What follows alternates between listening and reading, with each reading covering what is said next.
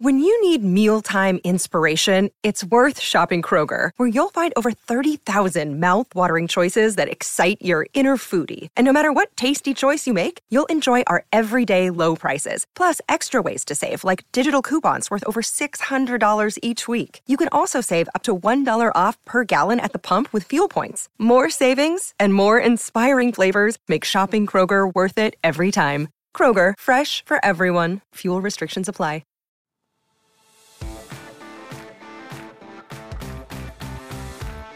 Welcome into the new PFF NFL Daily. Here's a recent snippet from the PFF NFL podcast. I'm sure PFF will have me with a low grade for that, but I'll keep it rolling. All right, today we're going to do a season-long Explain the Grade. Jared Goff. Yep. Of the Detroit Lions. There have been, this will be fun. I like Jared Goff overall. 4,400 solid. 4,400 passing yards, 29 touchdowns, 7 interceptions, 65% completion rate, which shakes out to a passer rating of 99.3, but a PFF passing grade that ranks 19th in the NFL and an overall grade that ranks 19th in passing. I see that. That's what I said. 20th. Yeah. 20th overall. This is where you explain yourself, Steve. Yeah. Do it.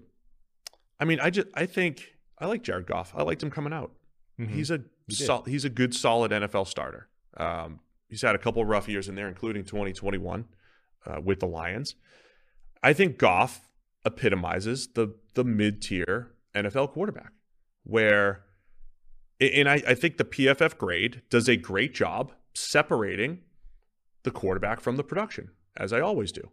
So before we get into the specifics, Jared Goff had an identical 71.6 passing grade in 2020 with the Rams. And the stats looked a little bit different. So I would say the reason for that is you have a little bit of luck. You have a little bit of scheme help. We've been raving about Ben Johnson, the offensive coordinator in Detroit. And I think he's a big factor here in Jared Goff's season.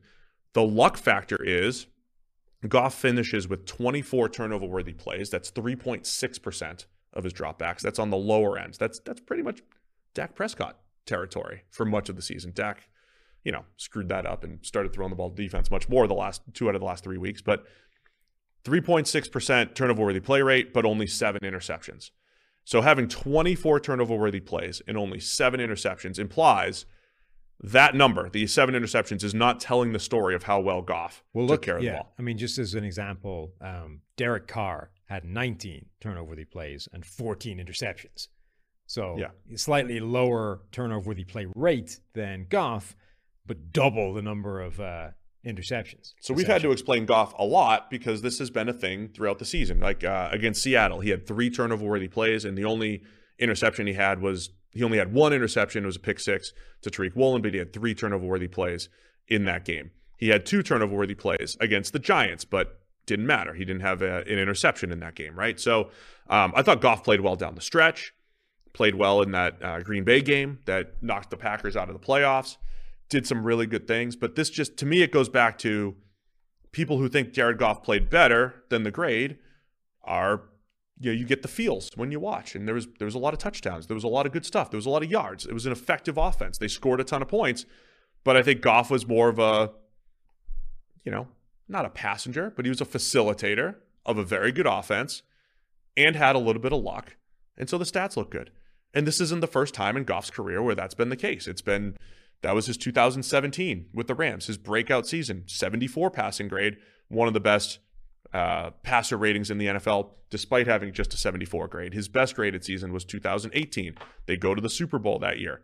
But even then, there were games and there were points where it's like, Jared Goff isn't the driver of this offense. He's the facilitator, which is fine. That's what mid-tier quarterbacks do. So when you look at the PFF grades, I think they tell the proper story. Jared Goff's historical, let's just use passing grade, 74, 83, 72, 71, 61, 71. So 3 out of the last 4 years, the passing grade's been 71 or 72. It's all in the same range. The stats have looked different. The touchdown interception ratios have looked very different. The passer ratings have looked different. The EPA has looked different. I think it's safe to say our numbers are capturing the general level of play of the quarterback, and then the other numbers are being influenced by other things. Offensive line, playmakers, and play caller. And you can tease it out a little bit more if you look situationally, which is where I think the differences between his performance and the results start to skew wildly apart. Third and fourth down this season. So his grade stays about the same, right? 20th, effectively. The NFL playoff action continues. We're one step closer to Super Bowl 57, and for the NFL divisional round, check out DraftKings Sportsbook, an official sports betting partner of the NFL. New customers can bet just $5 and get $200 in free bets instantly. Plus, all new and existing customers can take a shot at an even bigger payout with DraftKings stepped-up same-game parlays. Boost your NFL winnings with each leg you add up to 100%. Download the DraftKings Sportsbook app and use code PFF. New customers can bet $5 on the NFL divisional round and get $200 in free bets instantly. Only at DraftKings Sportsbook with the code PFF. Minimum age and eligibility restrictions apply. See show notes for details. He has 10 turnover-worthy plays on third and fourth down, which is the second most in the NFL behind only Josh Allen, who, as we all know, went, crazy ape turnover prone this season generally. So 10 turnover-worthy plays on third and fourth down, which I think is actually the highest rate, even above Josh Allen. No, it's not. It's one of the highest rates. But we have the 10 turnover-worthy plays. We have an average depth of target, a passer rating on third and fourth down of 107, which is the second highest in the NFL, right? So second highest passer rating, effectively saying, nobody is as good as, or he's as good as anybody on third and fourth down, but 43% of his pass attempts are short of the sticks on third and fourth down, which is the fourth most in the NFL. So he's not being particularly aggressive on third and fourth down. Despite that, is having a ton of turnover-worthy plays on third and fourth down, and yet all of that is shaking out to basically the best results of anybody on third and fourth down.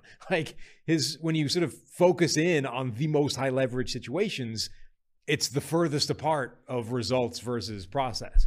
And look, again, I like Goff. He's a good, solid quarterback. He's fine. He is in the middle class of quarterbacks, which is, in the grand scheme of life, very impressive. When you're trying to build your team and you're thinking about, okay, what's the best way to win going forward? Those are the quarterbacks that give you a little bit of anxiety both ways, right? Because the Raiders are moving on from Derek Carr. Derek Carr has graded better than Jared Goff almost every year of their career. There's been a couple years where Goff has graded better than Carr. But because Carr's at a low, Goff's offense is at a high, I'm sure if I put a poll out there right now, who'd you rather, Derek Carr or Jared Goff, it's going to be 75-25 Goff. Last year, if I put that same poll out there, it's 75-25 Carr. That is the nature of the mid-tier quarterback. One more data point, I think that's a negative on Jared Goff, who again, I think it is worth making the point that he is a capable starting quarterback. That's about as far as I would go. 2.9% big-time throw rate this season, which is basically in the ballpark of pre-Tyreek Hill and Mike McDaniel Tua, i.e. way too low. This season, it is lower than Zach Wilson, Taylor Heineke, way below Derek Carr, Davis Mills, Andy Dalton, Dak Prescott by a mile, Kenny Pickett, way below a lot of these quarterbacks. It is one of the lowest marks in the entire league. So for a guy who's reasonably turnover-worthy prone, makes some mistakes, not massively so, but enough that as many mistakes as you would expect an average starting quarterback to make, he's not offsetting those with massive big-time plays that can fix a lot of that stuff. He's essentially offsetting them by being in an offense run by Ben Johnson. So Detroit fans have been very adamant. They love Jared Goff, right? Hashtag restore the roar. They're all in on Jared Goff. They've loved what they've seen this year. The only thing I would say is be careful, right? Don't fall in love too much with Goff. I think he was good in the offense. He produced and everything. He's also the same guy that the Rams wanted to move on from to get your former quarterback, Matthew Stafford. And Stafford's upside, predictably, was higher. And, that helped the Rams get to the Super Bowl win. If the goal is the Super Bowl win for the Lions, Goff is one of those quarterbacks that teams have tried to move on from. And I think Goff is very much like a Jimmy Garoppolo, very much like a Derek Carr, probably a tick below Kirk Cousins, but like in that bucket, right? Where depending on who you talk to and depending on the last season you saw, perception's going to fluctuate.